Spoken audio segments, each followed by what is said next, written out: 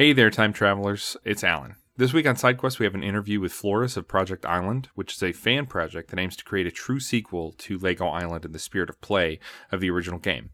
If you're interested in helping the project out, downloading never-before-released high-quality versions of some of Lego Island's best tracks, or just to check what the project is all about, go to projectisland.org. And don't forget to call in about Chrono Trigger for our next episode. Enjoy the interview, and I'll see you next time.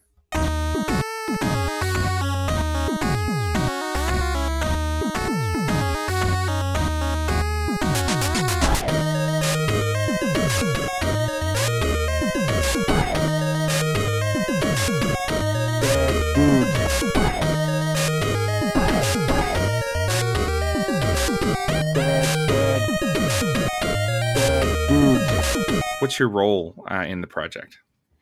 Well, I'm kind of the fire starter. I started the project and now do a lot of the music. I do some animation and generally like directing people.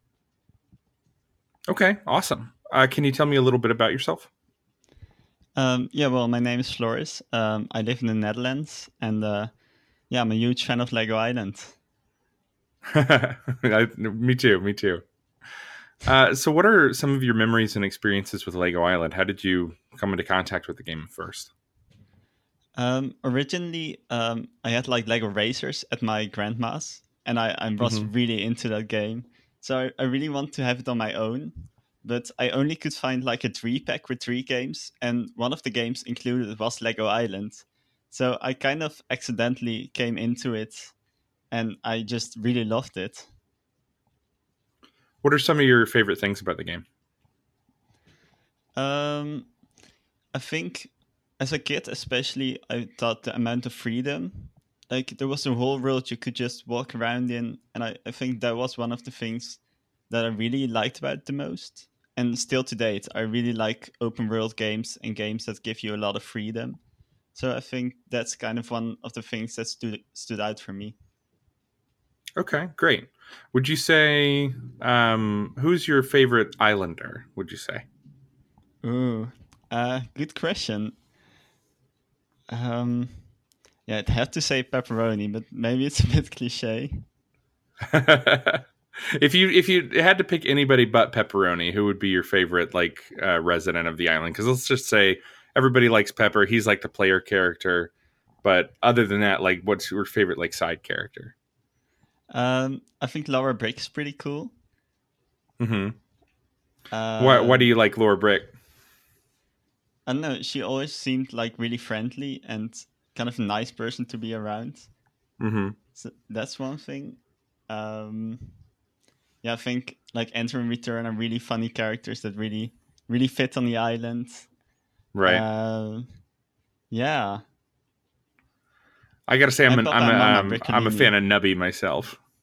Ah, yeah, he's good. Nubby's my dude. I just like his attitude, and he kind of has ADD as well, like me. So I always related to that. Yeah. So tell me a little bit about Project Island. Project Island, it originally kind of started as a project of me wanting to get into game development, and I kind of found out that a lot of people were interested in this sort of thing. I found out there were so many fans of Lego Island still around, so many people that still love and know the game. And so it kind of became a team project, and we set out to kind of make an ultimate sequel to the Lego Island trilogy. Okay, awesome. So it's like a sort of a spiritual successor, or I guess kind of a direct sequel, right? More or less. We're kind of taking creative freedom with what we want to do to just make a game we really like and that really keeps the spirit of Lego Island. Awesome. How did the collaboration with Lauren Nelson to get the cleaned up audio come about? It was kind of funny. We went to research kind of the past of Lego Island, especially Lego Island 1. There was a lot going on in that development, so we wanted to know more about it and made a little group of people and contacted a lot of the old developers. So I contacted Lauren to just ask him about the experience working on the game and kind of what tools he used, what synthesizers and stuff. And we kind of started talking. It was really nice, and he he found the archives of the old music, and that was really cool.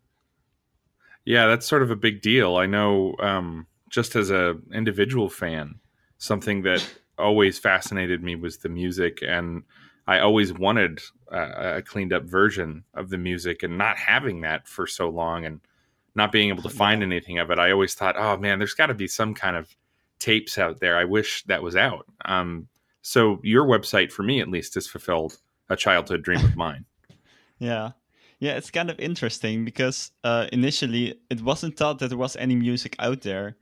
Hmm. The master tapes, you might have read this. It's they all went down in a houseboat accident, so it was just thought, yeah, there was the music in good quality. It's all gone, but yeah, contacting people and especially Lauren having the archives, it really was really quite special that it's still around. Yeah, it's pretty amazing, and the whole development. I mean, it's just I feel like just a lot of sort of tragic uh, mishaps that happened during the development and after that have sort of made these like big secrets of Lego Island Yeah, that have come about. yeah, So my experience. Oh, go sorry. ahead. Sorry.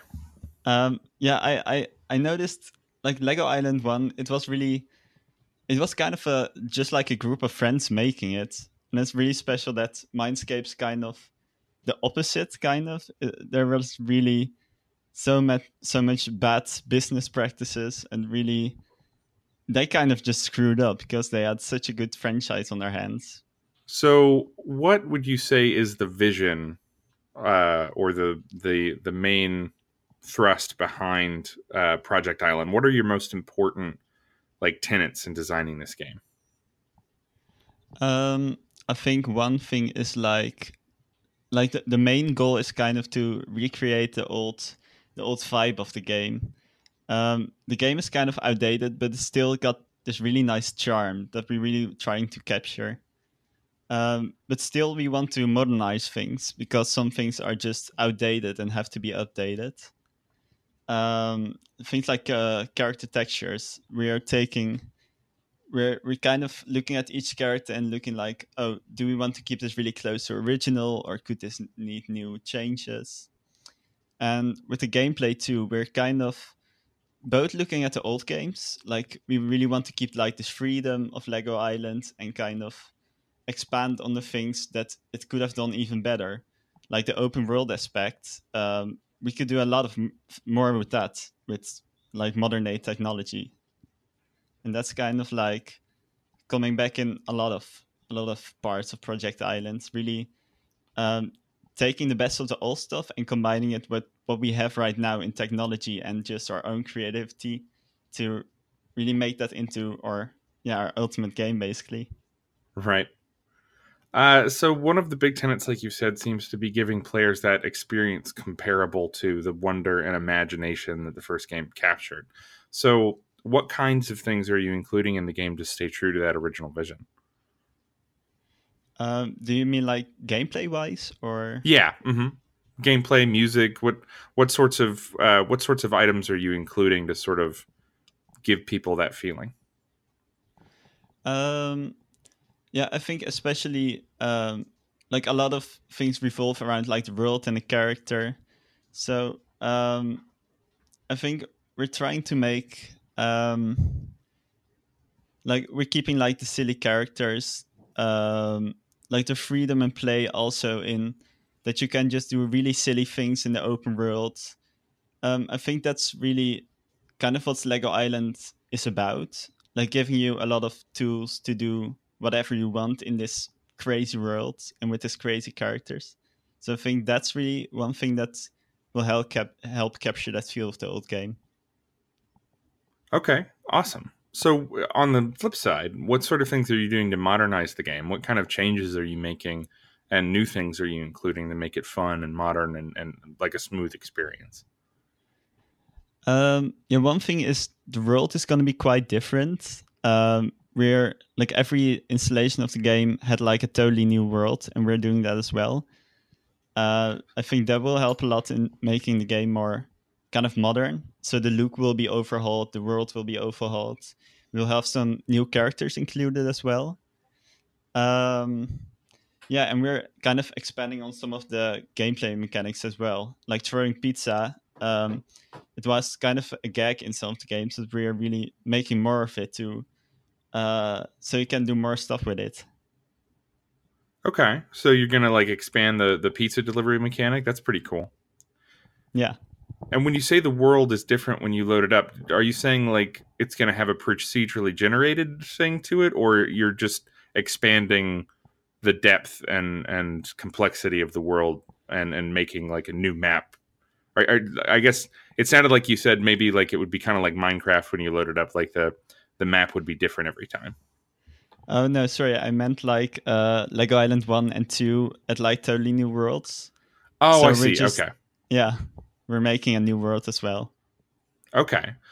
So are there any elements from Lego Island 2 coming in? Are you going to have like things past the island itself and other Lego worlds you can go to, sort of like how you could go to the adventure world, or you could go to the night world, things like that? Yeah, we do have it planned. We'll start developing just Lego Island first, but we do have plans to go beyond that.